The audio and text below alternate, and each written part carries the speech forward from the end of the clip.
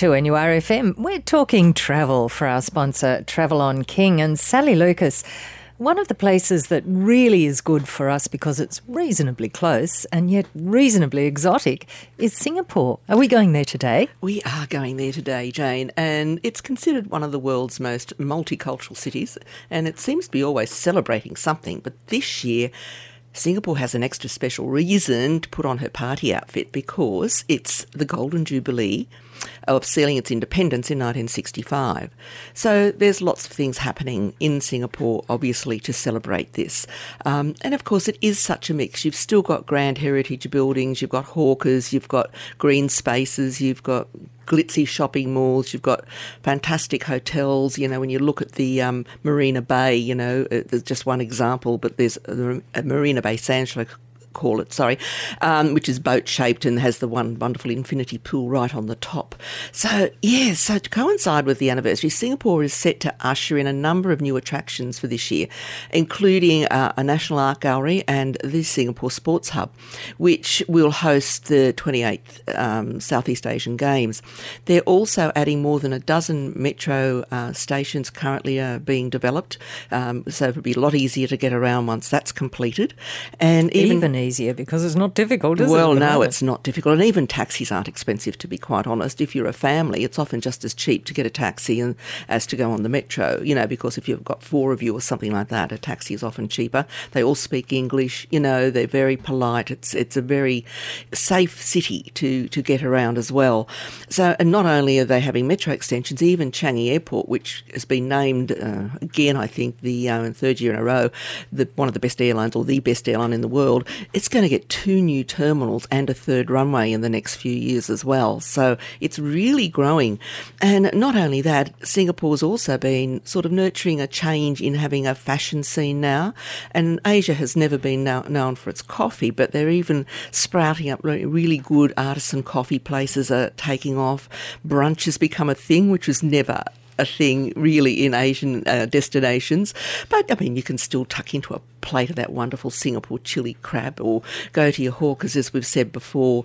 But also, you've got to remember what it would have been like in the old days. Now, if you stand at the Raffles landing site along the Singapore River, which is where Sir Stamford Raffles first stepped on the island in 1819, imagine what did he see back then?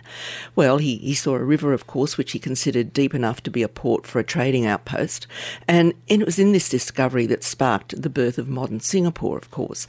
So, but in all those days, the ships had to sail past the Singapore River to reach what they called the go-downs and shop houses at Boat Quay. And, of course, it was a big trade area, which this has all changed now. So this river, of course, has had a metamorphosis, if you like, and it's now a really funky place to go around Clark Quay, Boat Quay, etc., where, you know, you can have a nice drink, you can have a lovely meal, you can have entertainment, etc. But if you want to relive the old days, you can also hop on a river taxi or a cruise and wind your way down the river still as well. Then you've got, of course, Orchard Road. Now, it originally was an orchard or an orchard farming area, hence the name. And it's a 2.2 kilometre shopping strip, which has best been known for years as a massive shopping strip. And it's had a complete overhaul as well, the whole strip. But back in the days, 150 years ago, it was just a small lane lined with fruit orchards, nutmeg plantations and pepper farms. So, yes, if you look back to then, that humble origins, it certainly has changed. And from about 1903, shops started springing up for the first time, and the first supermarket opened, and first department store was opened in 1958. So there you go. Isn't it interesting how times have changed over the years? And nice to be able to remember the old times and look at how they've changed. Well, that's it. And you've still got little pockets. I mean, a lot of it disappears with progress, but you've still got Little India, which is fascinating to wander through. It really is. And it was once, in Little India, it once had a race course, cattle herders and brick kilns and all sorts of things there, which of course these are gone, but even so you've still got a lot of olden day type traders there, which is fantastic. And, you know, flower garland vendors, you have eateries, boutique hotels, art groups, etc. So yes, and you've got Hindu temples and all sorts of things there that are really fascinating, and yummy South Indian vegetarian food you can grab hold of as well.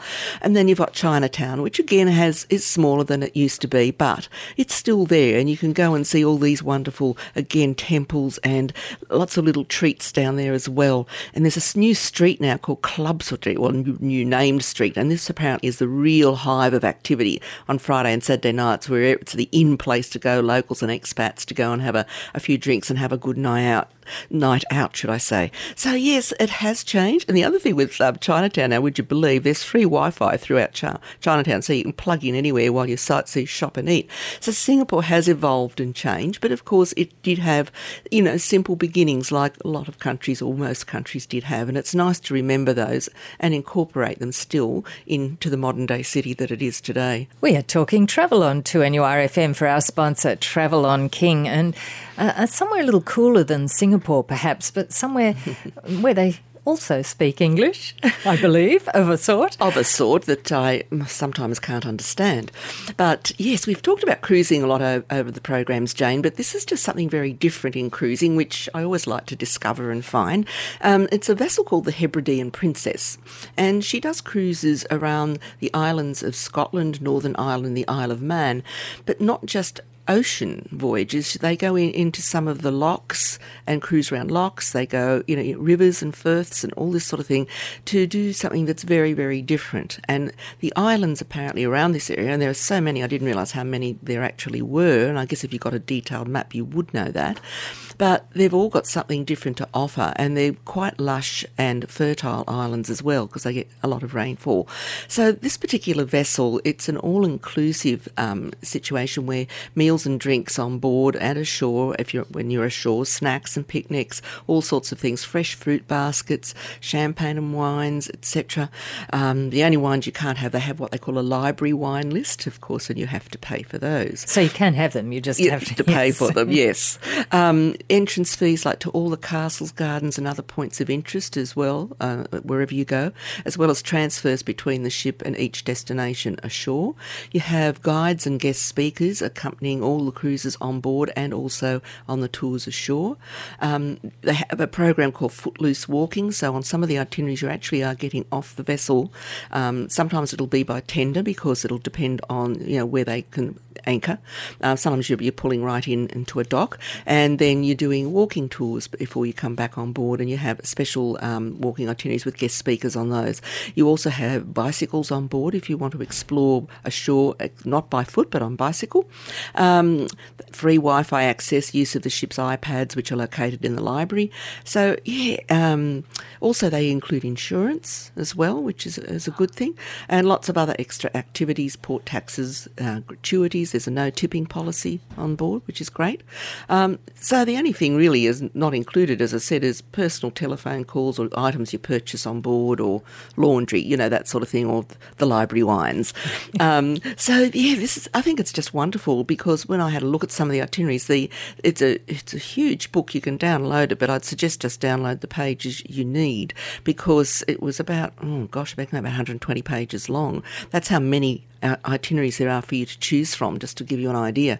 So yes, it's doing lots of itineraries, as I said, of Scotland. They do gardens, some of Britain's most beautiful gardens, which they take you into as well. They do classical music recitals in some inspiring locations, including a cave, which has got wonderful acoustics.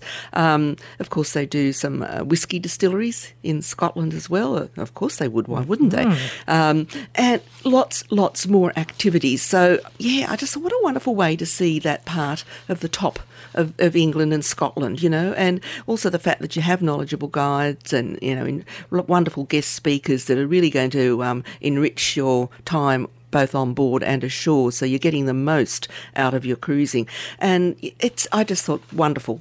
Do something a little bit different for those cruise people who are looking for something a little different. I'm sure they would enjoy that. And the west coast of Scotland is one of the most beautiful parts of the UK as well, and probably least inhabited too. Well, that's it. And even the top parts of Northern Ireland, of course, have some wonderful scenery as well, with the causeway, etc. there, that wonderful part of, Ireland north of Belfast. So, yes, it's interesting. And I think too that you're going into lochs and rivers too. You're not just doing, as I said, hugging outside coastal waters. You are doing a whole different range. So there'd be a cruise there to suit anybody. If you're a seasick person, we'll do one of the cruises cruises of the lochs or the rivers, and so many themes to choose from as well, which I think is fantastic. So it's a really wide range of programs. Thank you, Sally Lucas. Thank you, Jane. And we'll be back talking travel again next Friday after the 1 o'clock news for our sponsor, Travel on King, on 2NURFM.